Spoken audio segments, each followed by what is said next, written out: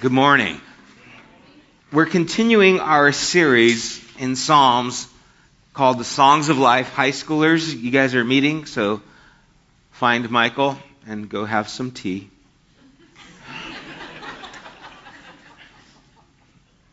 We'll try and find someone who drinks coffee for you later.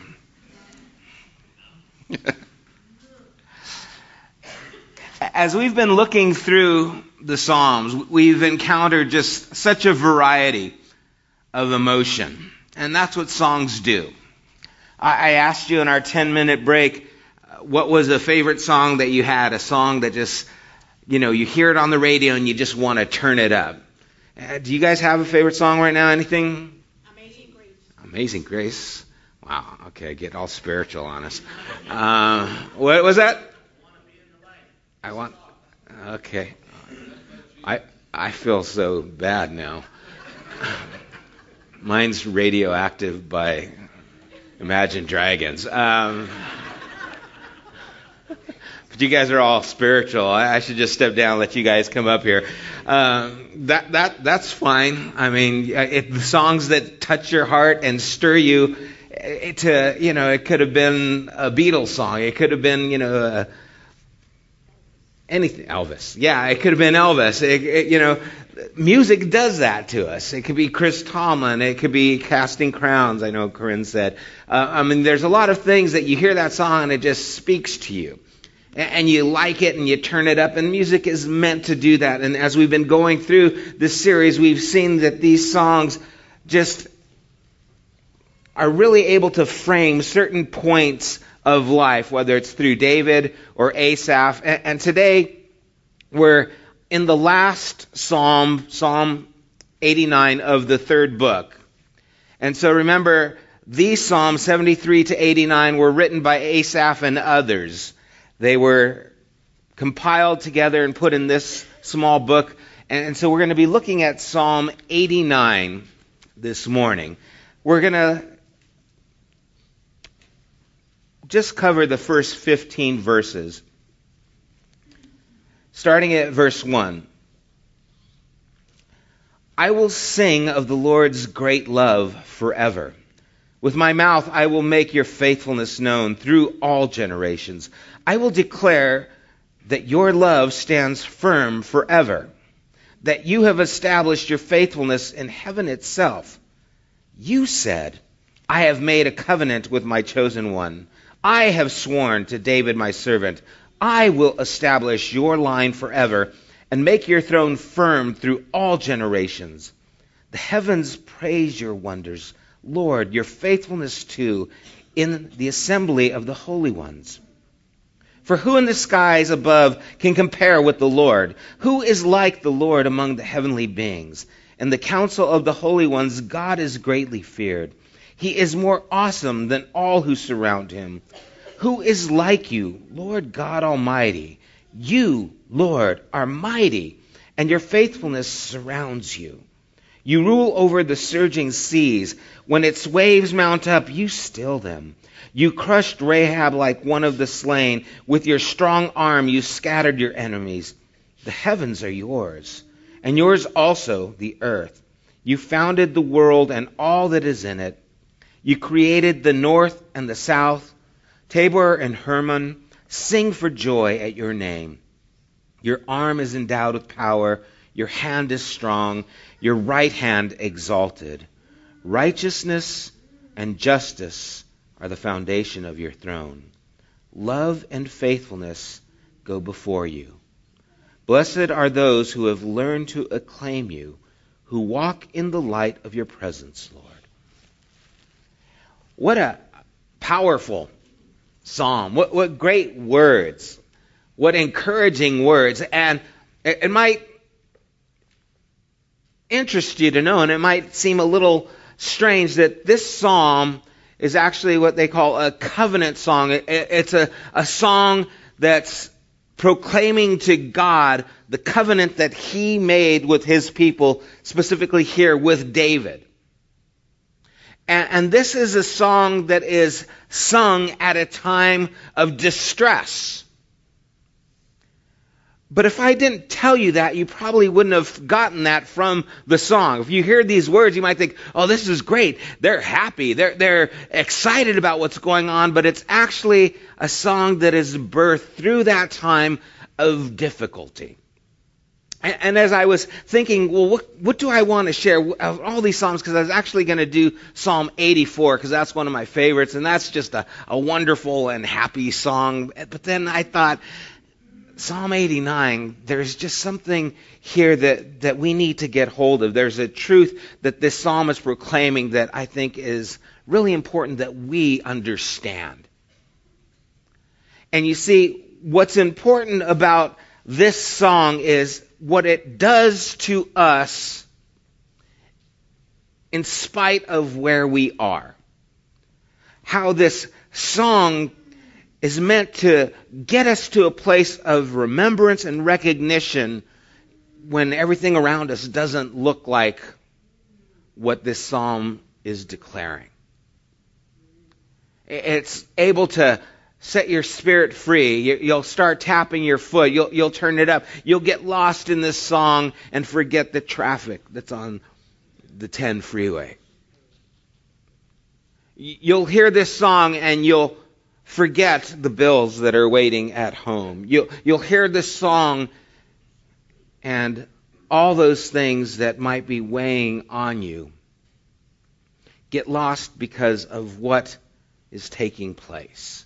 And as the psalmist starts off, he starts off with his own personal declaration, I will sing.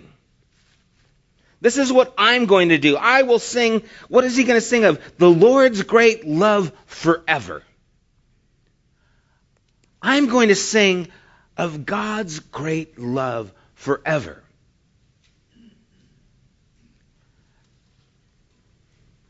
Can you join in that song where you're at right now, today?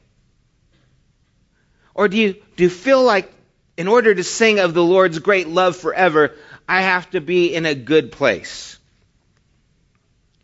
I have to physically be healthy. Things have to be going well with my kids or my job or my finances or my car or whatever the things are. Things, if I'm going to sing of God's great love, is it dependent on your circumstances, or is this in spite of everything? Because the circumstances seem to just be out of the question here. It's not even in the psalmist's mind. And as he declares these things, he is going to do this. He's going to make with his mouth known the faithfulness known through all generations. I will declare. I like that word, declare. I declare that your love stands firm forever.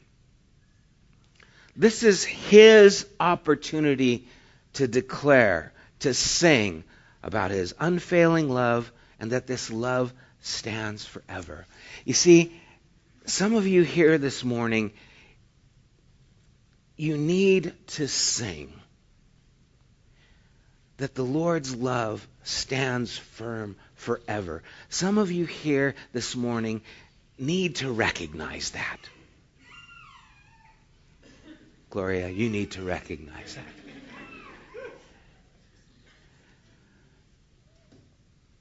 And this is your responsibility. That you can declare this truth. This is given to you. Now, this is your responsibility, but it's in response to what God has already done. And so as he's singing this, he says, I will declare, and you established your love, it stands firm forever, that you've established your faithfulness in heaven itself. And then he goes, you said.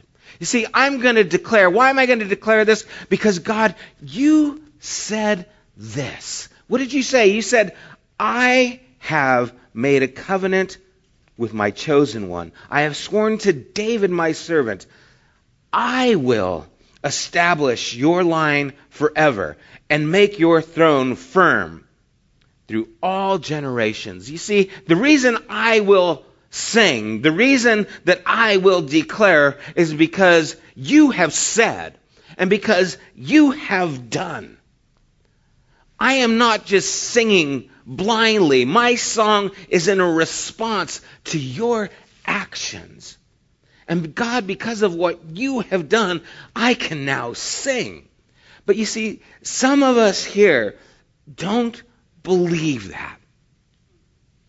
Some of us here get lost into this understanding where I don't know if God is really for me. I think God is mad at me. God doesn't love me because you know what I did? I don't need to know what you did. I can guess. I could have told you you were going to fail. You're going to fail tomorrow. I'm just warning you. Okay, I'm just giving you a heads up. So when it happens, you could say, well, that's Sam, he's a prophet. No, I know it because I know you and I know myself. And I know our frailty. You see, God's promise is made to David. This covenant is made to David. You know who David is? Oh, yeah, he's the king of Israel. Yeah, but do you know what David did? Well, he slew Goliath. Yeah, he did other things too. There's that whole Bathsheba thing. You see, God's covenant isn't based on David's faithfulness. It's based on God's. Turn with me to 2 Samuel chapter 7. It's kind of fun. We're in Samuel on Thursdays. We're in 1 Samuel. We'll get to 2 Samuel eventually. 2 Samuel chapter 7.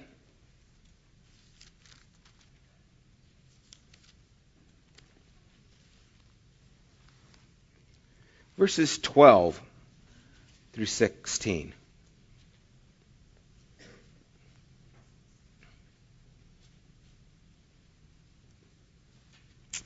When your days are over and you rest with your ancestors, I will raise up your offspring to succeed you, your own flesh and blood, and I will establish his kingdom.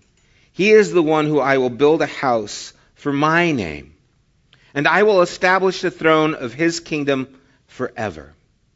I will be his father, and he will be my son. When he does wrong, I will punish him with a rod wielded by men, with floggings inflicted by human hands. But my love will never be taken away from him, as I took it away from Saul, whom I removed from before you.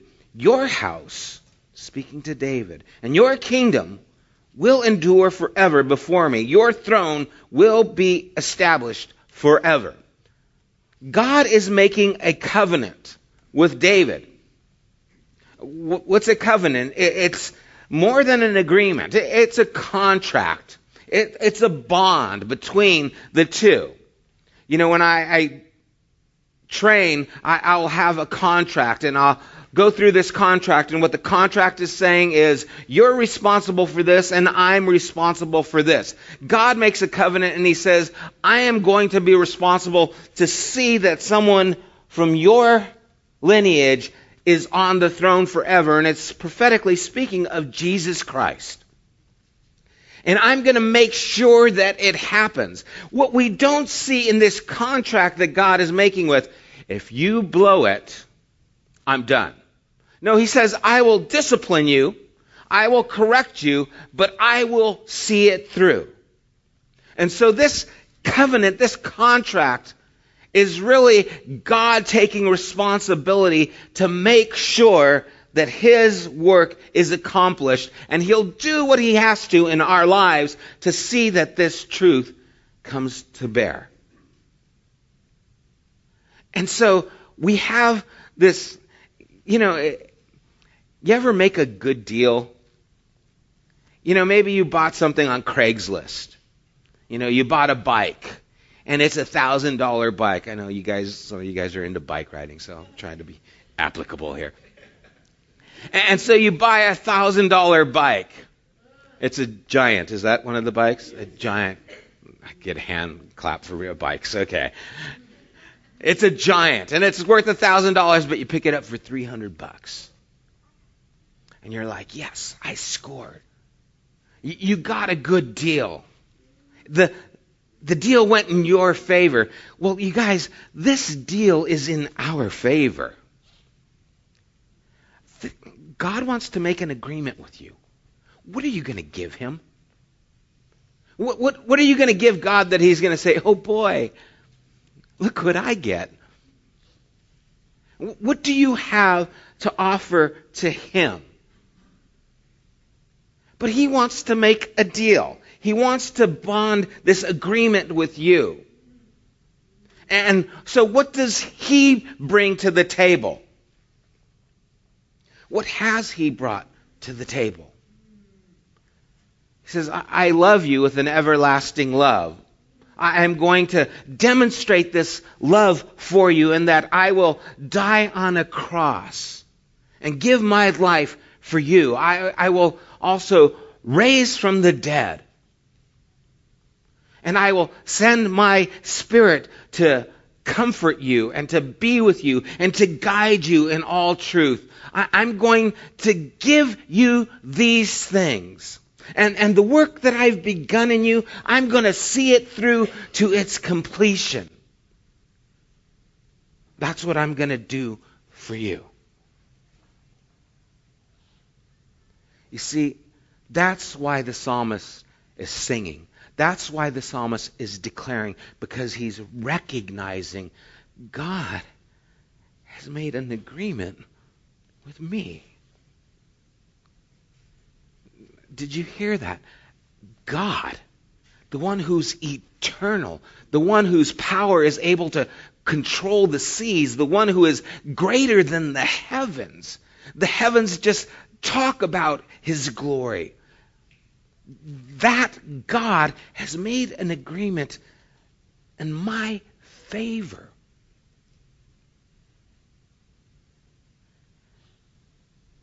What's your response? Well, I don't know if he loves me. Oh my gosh! Wake up! Do you see? You see, what needs to happen in some of our souls is we need to be shaken to the reality of what God has done for you. And you need to have this foundation. Your life needs to be built on a truth, on a declaration of what God has done for you, so that you can then be responsive to what you can do for him. So that you can now be part of this and not just sit back. Verse 5, the heavens praise your wonders. Lord, your faithfulness too in the assembly of the holy ones. For who in the skies can compare with you, Lord? God, this is your majesty. And then in verse 14, as we come to this portion, he says, righteousness and justice are the foundation of your throne. Okay, this is what you are building on. This is the character of who you are. Righteousness, faithfulness. That's the foundation. Justice, love, and faithfulness go before you. Love and faithfulness go before you. Blessed is the person who learned to acclaim you, who walks in the light of your presence. What's God's presence? It's love and faithfulness. Blessed is the person who will acclaim, give account for God's work and what he has done. And in his presence, recognizing his righteousness, his justice, his love, his faithfulness, and live there. It's sad, but maybe it's because of, my position being in this kind of pastoral role, that I talk to a lot of people about what's going on in their lives. And a lot of times, Christians can complain a lot. Just telling you, it really does happen. We can complain a lot about, what God hasn't done for me. And, things are like this, and you don't know how bad things are. And there's just this kind of cloud covering so many people who have this faith and God. And I know that I can get that way too. I'm not just blaming you. It's the Thursday night group. They're the ones who I have to always talk. Oh, some of you are there. But we can get to a place where our lives are just living with the lack of recognition of all that God has done. And you see, what keeps you in the faith? What keeps you wanting to follow after God and live a life that honors Him? What's going to hold you when things are difficult?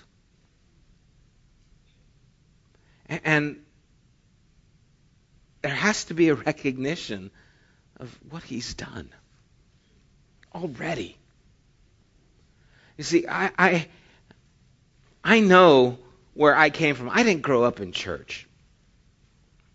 And my life was pretty messed up. And so when I became a follower of Jesus, it was like I found the golden ticket. It's like, oh my gosh. Really? God likes me? No, He doesn't like you. He loves you. Really? He loves me? And I was just overwhelmed. Felt the same way when my wife liked me. Like, really? She likes me? This is because I played guitar at the time. It's like, no way. She's gorgeous. She likes me? I just have to walk around with a guitar. It gives your appearance added 30%.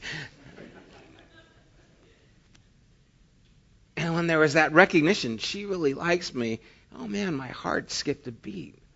The same thing happened to me when I recognized God loved me. And I didn't do anything to earn that love. It was His choosing. See, God is the one who made the covenant with David. And that covenant goes on through Jesus Christ. And that covenant now belongs to those who put their faith in Christ. That we have a God who loves you and is faithful and is just, and His love and faithfulness are going before you. And that's what you build your life on. That's what you sing in response to. That's what you declare. Not that things are going good. Oh man, the weather is, it's a bit cold today. It's in the 60s. Oh my gosh, California spoiled people. It's a good day. The gas tank is full. My stomach's full. No, we sing because God has declared that He is going to be faithful to you to see you through. And that's why you sing. That's why you declare. It's a response to what He has done. And if we can't see that, then we need to remember that agreement we made. And it's more than that bike on Craigslist. Oh, I'm going to take that bike. Okay, well, it's going to cost you $300. Oh, I don't know if I want to. It's a $1,000 bike. It's going to cost you $300. I don't know if I want to. Well, this is so much better than that. I feel bad now. My analogy is way short. It should have been a Ferrari and $100. No, it shouldn't. It should have been. It can't be anything else. There's nothing that compares. There's no equivalent, and that's what we need to understand. that God has made an agreement with us through his Son, Jesus Christ. And we get to be a part of that. We get to respond to that. And that's why the psalmist is declaring this. That's why he says, blessed are those who have learned to acclaim you. You see, you have to learn to do this. How do you learn? Well, you recognize the truth and you respond to it. You learn the words to that song, and then when it comes on, you start singing it. You learn and you respond. Turn with me to Romans chapter 8. And understand, these words belong to you. Starting at verse 31. What, then, shall we say in response to these things? If God is for us, who can be against us? He who did not spare his own Son, but gave him up for us all, how will he not also, along with him, graciously give us all things? Who will bring any charge against those whom God has chosen? That's you. That's me. If we've made him our declaration of faith. It is God who justifies. Who then is the one who condemns? No man, no one. Christ Jesus, who died, more than that, who was raised to life, is at the right hand of God and is also interceding for us. Who shall separate us from the love of Christ? Shall trouble, or hardship, or persecution, or famine, or nakedness, or danger, or sword? As it is written, for your sake we face death all day long. We are considered as sheep to the slaughter. No, in all these things we are more than conquerors through him who loved us. For I am convinced that neither death nor life, neither angels nor demons, neither the present nor the future, nor any powers, neither height nor depth, nor anything else in all creation will be able to separate us from the love of God that is in Christ Jesus our Lord. God has made a covenant, and there is nothing that can break that covenant. If you will step into it, nothing can separate you from the love of God that has been displayed through the person of Jesus Christ. That is what we build our lives on. That is what we sing about. That is what we declare. That is what we have hope in. That is why this song can be written in the midst of the tribulation, in the midst of turmoil, because nothing has changed. Nothing has changed. Who I am belongs to him. He loves me. It's never going to change. Whew! You want to sing because that is the truth of your soul. And we need to be able to celebrate that. We need to be able to smile. My wife always tells me, you need to smile more. I'm smiling. Because life is a gift from God. And he loves you. And his love is an agreement that he made with you that will not go away. And you can bank on it every morning you wake up, and every night you go to sleep, and every moment in between. You have this hope. You have this assurance as you believe in him. Well, what's my part of the covenant? That was it. Believe, trust in him. Trust him for your life. Trust him for your failures, your sin. Trust him to cover the cost. Trust him to change who you are by the work of his Spirit within you. Trust him for everything. Well, I don't know if I could trust him. Look what he's done for you. Give him the $300. It's worth every penny. Give him what you have.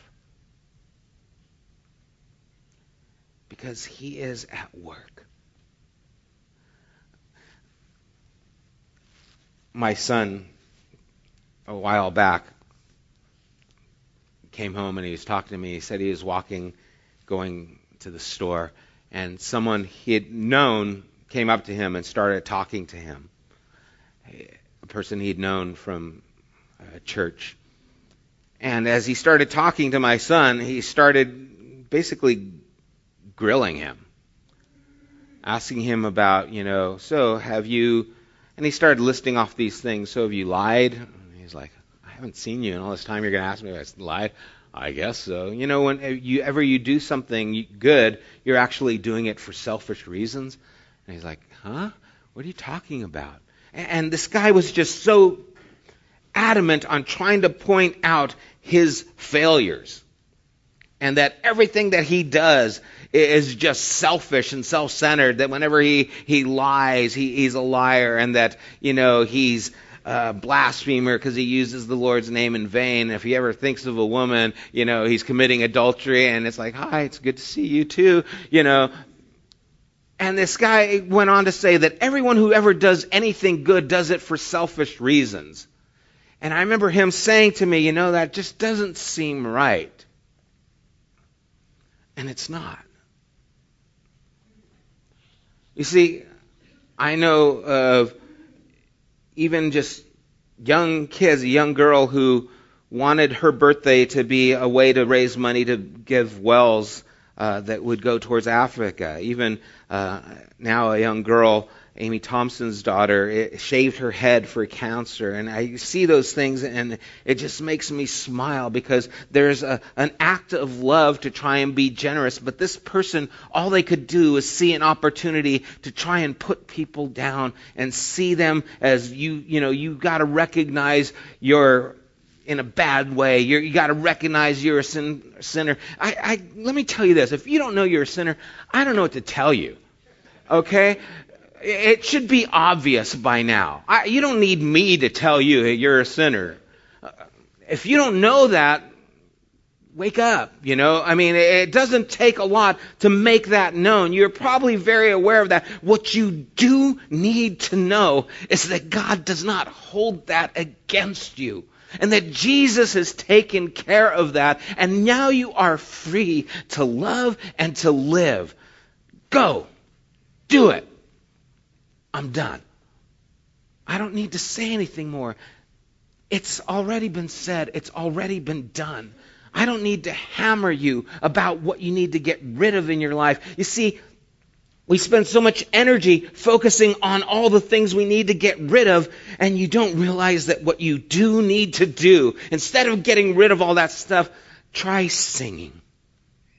Try declaring how good God is to you. Try living in the presence of His love and His faithfulness.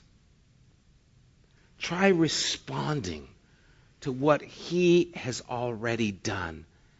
The agreement that He's made, you are now living in that light.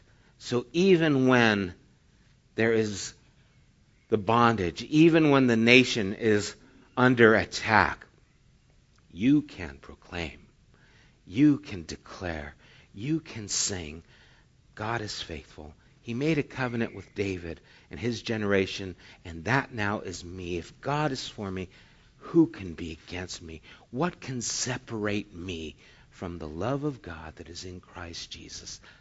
Nothing. Nothing. So what are we going to do about it? Let's sing. Let's declare. Let's live lives that are in response to this amazing love, so that someone looks at us and says, wow, you love because you're loved. Let's respond to such a great love. Let's pray.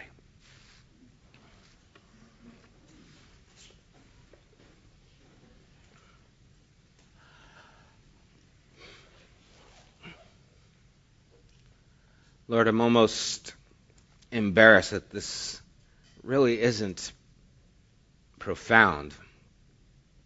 But then usually the simple things aren't. But they also are. Lord, what's profound is that you love us. What's profound is that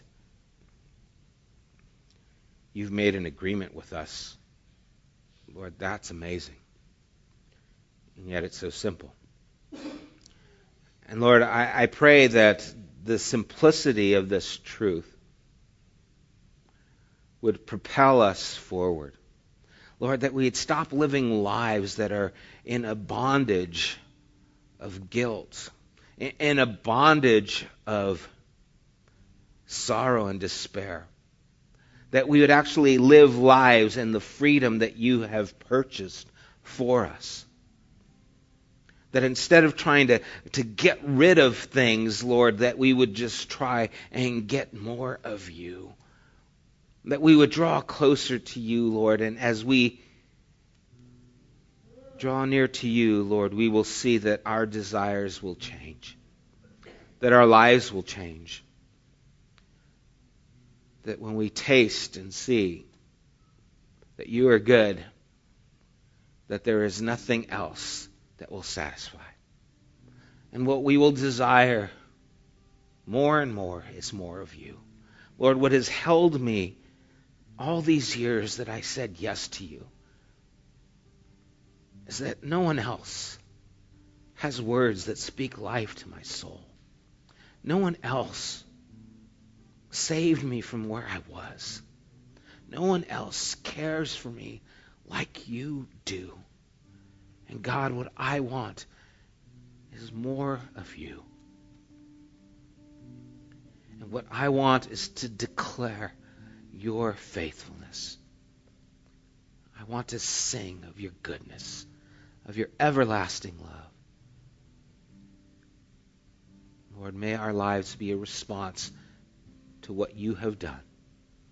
I pray in Jesus' name. Amen.